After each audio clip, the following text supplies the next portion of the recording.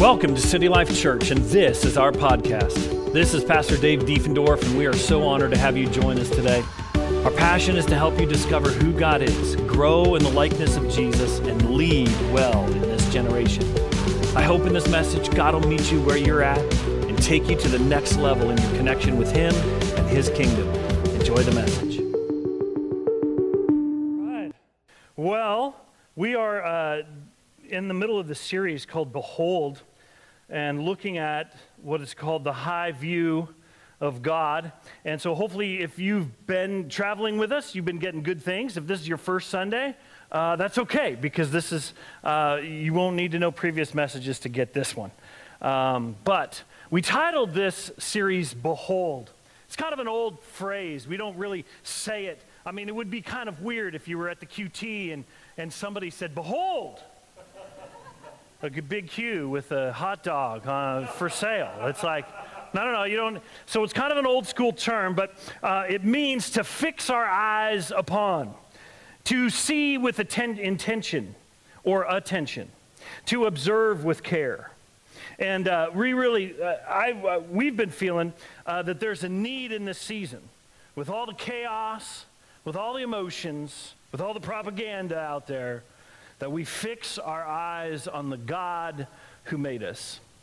And for us to see with intention just who God really is, and really dialing in on understanding who is this God that made us. See, humanity has a tendency to reduce God down to manageable terms. The God who made everything and is greater than we could imagine gets reduced in our minds and lives as one who's akin to a cosmic Santa Claus. We want to get God to where we can use Him, come to Him only when we need something, or at least know where He is when it all hits the fan. The title of today's message is He is far above, ever present, all-knowing. Okay, so let's, far above, ever present, all knowing. Let's say that with me. Far above, ever present, all knowing God.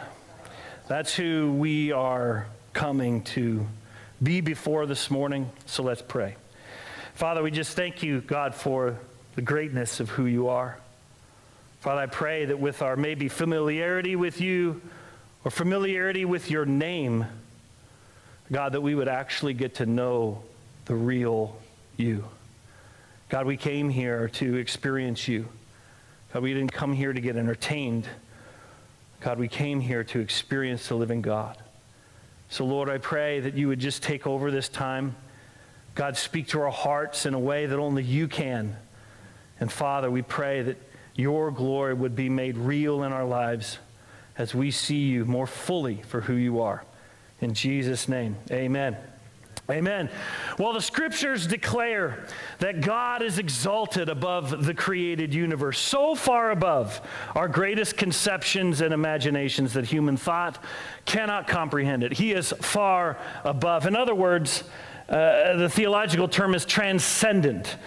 God is transcendent. To think accurately about this, however, we must keep in mind that far above really doesn't refer to a physical distance from the earth, but rather a quality of being. He is far above humanity. He's far above anything that was created. It's not to think God as the highest in an ascending order of beings, starting with a single cell and going up to a fish, to the bird, to an animal, to man, to an angel, to a cherub, to God. It is not like that. God forever stands in inapproachable light. Take the difference between an ant and an angel. Okay, now go with me on this one. Take the difference between an ant and an angel. So far above is that angel from that ant. I mean, an ant is a created supernatural being you can't even see.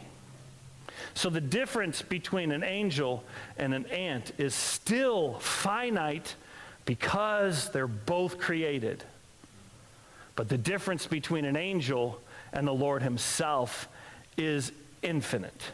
He is far above anything that He creates.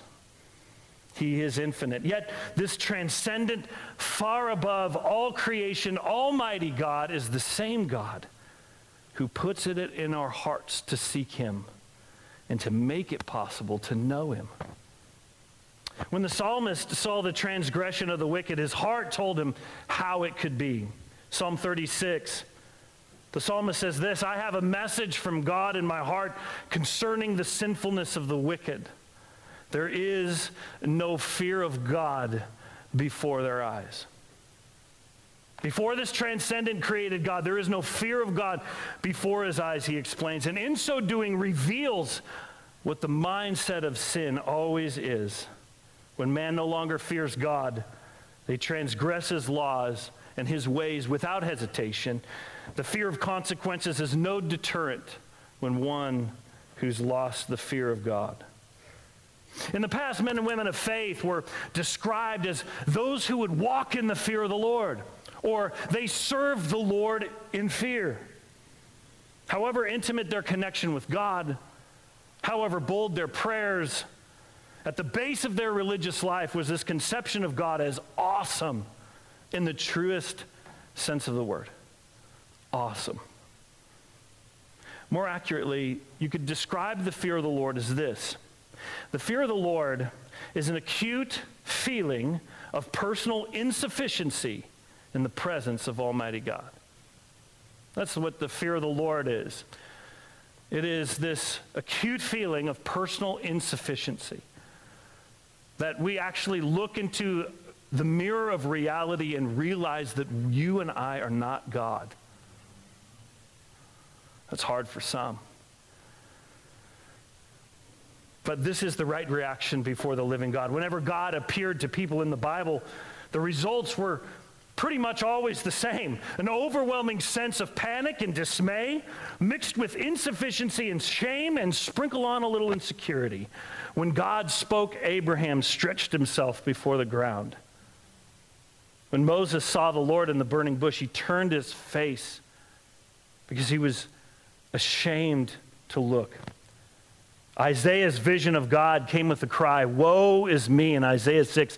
Woe is me in this confession, I am undone because I am a man of unclean lips.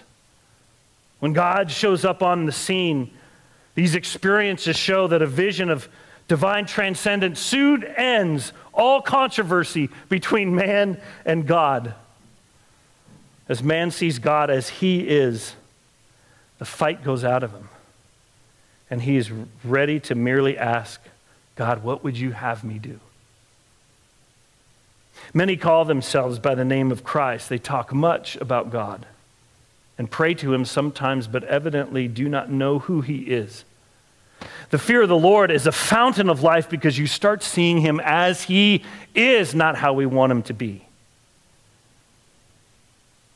And when we see that, it's freeing to our soul. When we come to a place to freely admit that we are insufficient.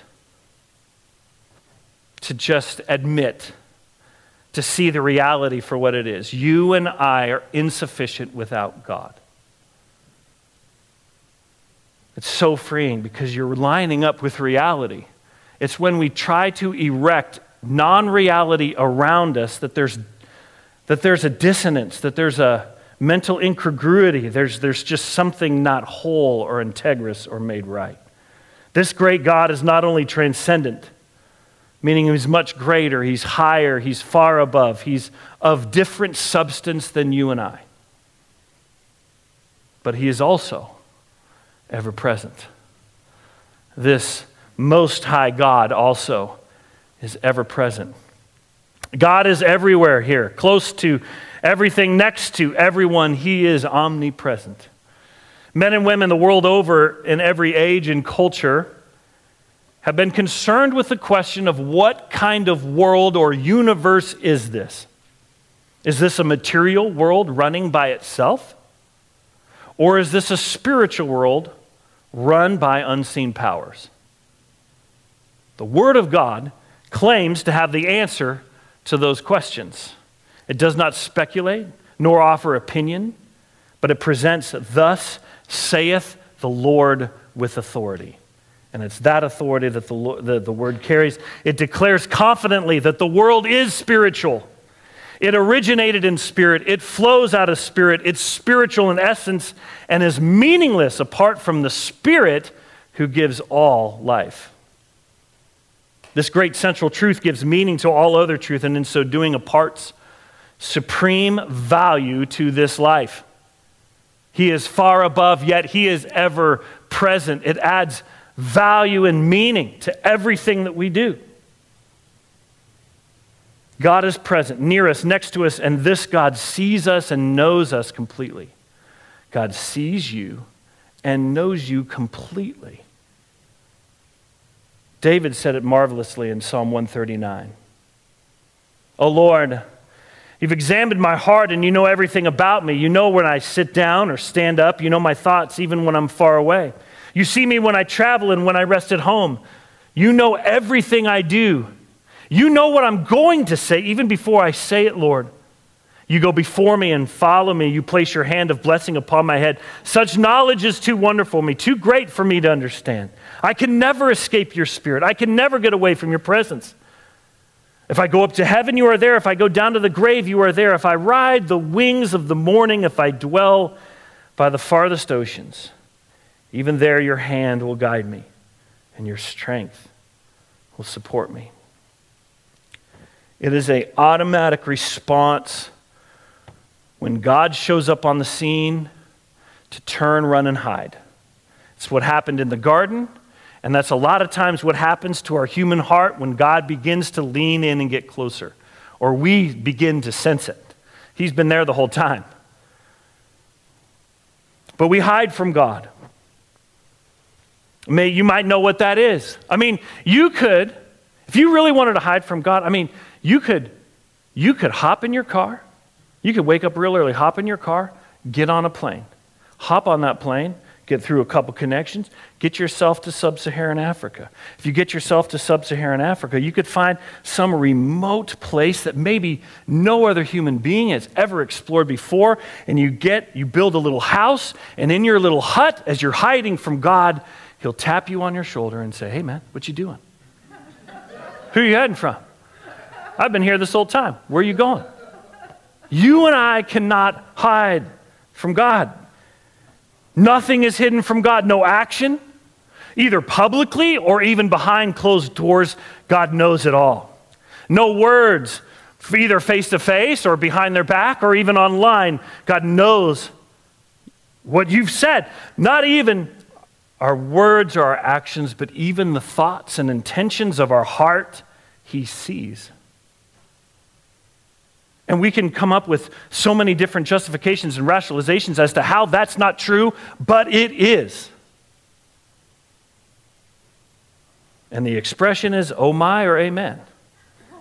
Uh-oh, or "Amen." And it is before this transcendent, ever-present, all-knowing God that mankind chose to rebel from, to seek our own autonomy from, and to be gods ourselves. That, in essence, is what sin is, as we exalt ourselves and place ourselves on the throne. And in so doing, we imitate Satan, who said in his heart, "I will ascend to heaven. I will exalt my throne above the stars of God, and I will be like the Most High." Yet it's so subtle in our hearts. Man is born a rebel, and very rarely is he aware that he's even one. The constant assertion of self appears to be a perfectly normal thing. He's willing to share himself, sometimes even sacrifice himself for a desired end, but to never dethrone himself. He is still, in his own eyes, a king on a throne, and no one, not even God, can take it from him. And so sin has many manifestations, but its essence is one, a moral, spiritual being created to worship God before his throne, sits on a throne of his own making, and in that laughable position declares, "I am." But it's only when, in the gospel, the soul is brought before the face of Almighty God, and all of our puffed up ego and weak excuses find their end, and God's conviction hits our hearts. It's what happened in Acts 2 when Peter stands up and preaches this epic message before the temple, and people from all over the world are there. And after he shares this message and his final line is this, Acts 2:36, so let everyone in Israel know for certain that God has made this Jesus, whom you crucified, to be both Lord and Messiah. 37, Peter's words pierced their hearts, and they said to him and to the other brothers, brothers, what should we do? We realize that we are completely insufficient, that we, in our own effort and our own ego, try to elevate ourselves to be like God, but yet when he comes on the scene, our natural response is, God, what would you have me do?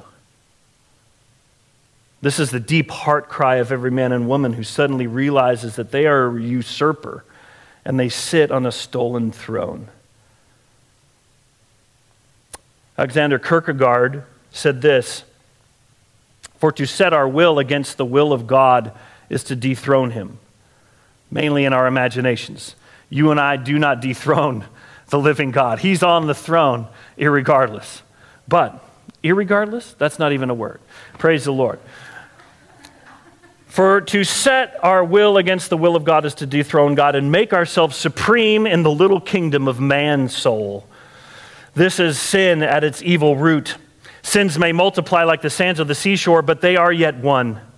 Independent man can do nothing but sin, and that his deeds are not really good at all. His best religious works God rejects, as he has rejected the offering of Cain.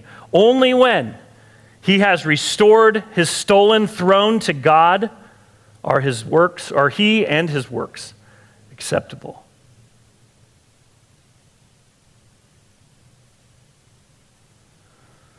It's not up there, but in Matthew 7, Jesus, part of the Sermon on the Mount, it's kind of at the tail end of it. Jesus said, man, on that day, many will come to me. On that final day, many will come to me and say, Lord, Lord, didn't we not prophesy in your name? Did we not cast out demons? Weren't we not one of your people? And he says, depart from me, I never knew you. You and I can live a religious life and do kind of the religious things, but yet never really know God. Isaiah 53:6 says, all of us, like sheep, have strayed away. We have left God's paths to follow our own. Ourself, bent towards rebellion, must die. Must die. And the only instrument by which it can be slain is the cross. Jesus said that if any man comes after me, let him deny himself, take up his cross, and follow me. Meaning, if you want to follow after me, you must die and come follow after me. Paul, the Apostle Paul, articulated it this way. I am crucified with Christ. Nevertheless I live. And then life, nevertheless I live. Yet not I, but Christ who lives in me. A follower of Jesus is one who has died, who has given up their throne back to the one who is on the throne.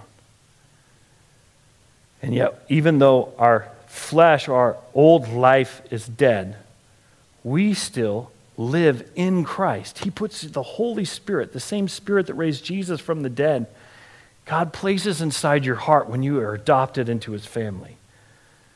And it's when we bow before him as God, where our heart's allegiance are his alone, that we find ourselves welcomed back home to God. The place that our heart has been looking for since you were born. Redeemed. That word redeemed means he bought you out of slavery. You were in debt in slavery.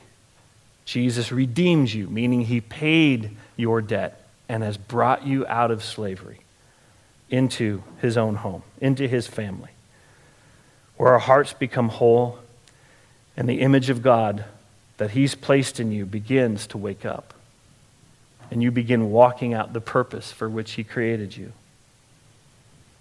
But he is the far above, ever-present, all-knowing God. And I feel like God wanted to remind us that he sees everything. He knows everything. And it's this call to stop playing games with the Most High God. Because we do. And we play around and we kind of give ourselves a pass. But yet when we come before the Lord, there's this acute feeling of insufficiency, and that we know that only in him are we fully sufficient. Only in him are we fully strong. Only in him is our flesh under control and our spirit is made alive. Only in him are we redeemed and brought back home.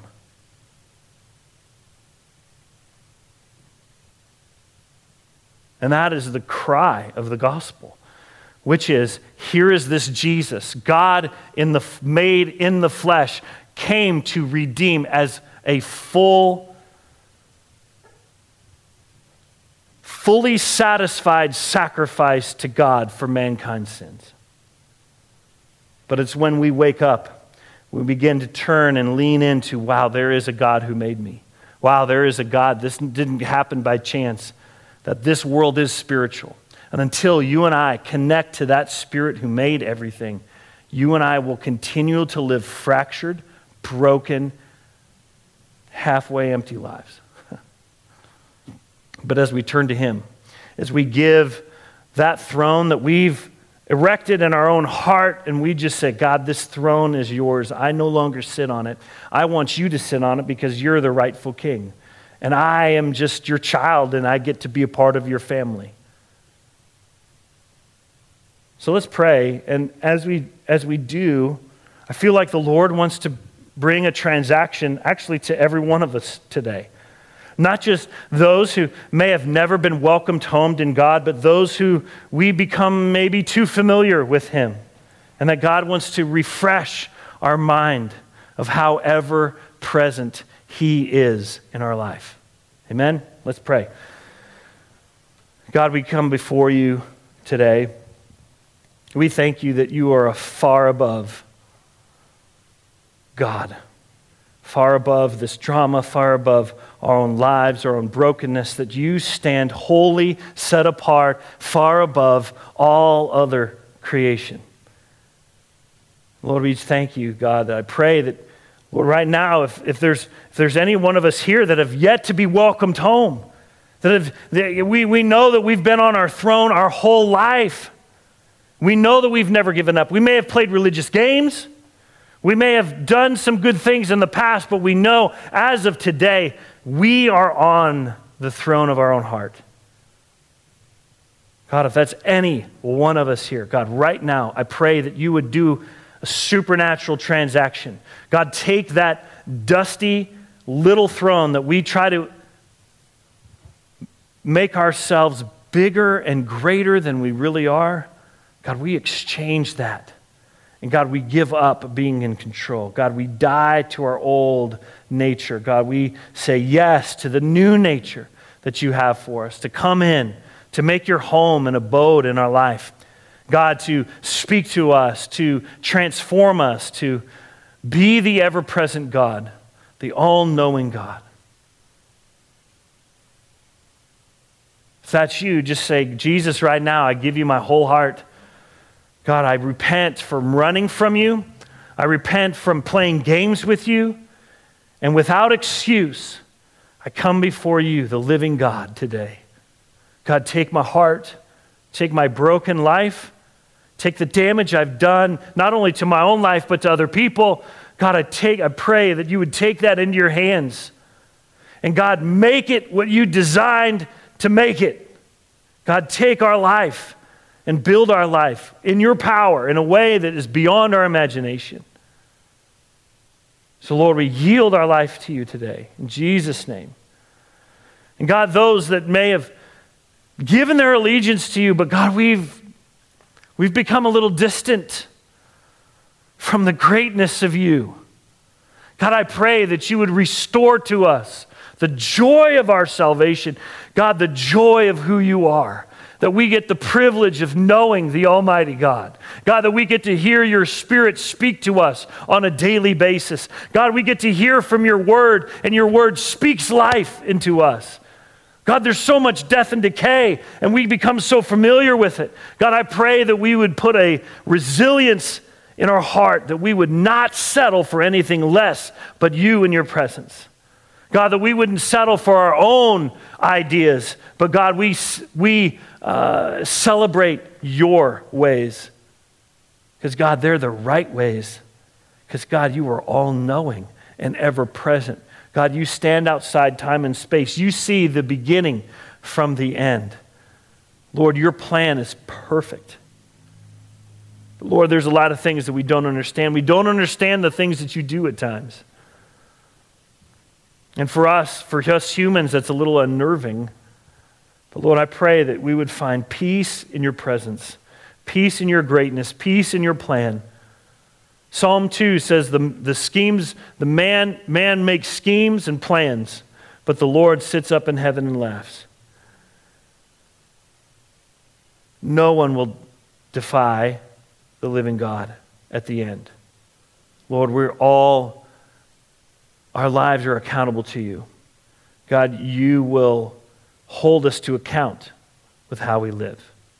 And God, I pray that we would not trade in our inheritance, something of immeasurable value, like Esau traded his inheritance for a bowl of soup. And God, that bowl of soup could be a relationship. That bowl of soup could be an addiction, a habit. Father, that we're trading our inheritance for that. Lord, I pray that that would never be for us. Lord, that there's nothing on this world, nothing in this world that would compare to your inheritance in heaven. Lord, keep us focused. Let us be your church. God, there's so many people that need you in this hour. Father, I pray that you would give us the words, even though we are insufficient. And Lord, when we get around you, we are reminded of that. But God, I thank you that you're a God who can take insufficient, broken people and let your glory be put on display. God, that's amazing. And so, Lord, we thank you for the great God that you are.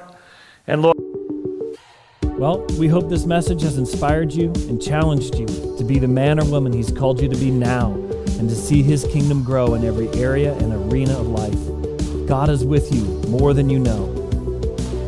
For more information about our community here in Kansas City, please visit us online at citylifekc.org, and we'll see you next time on the City Life Podcast.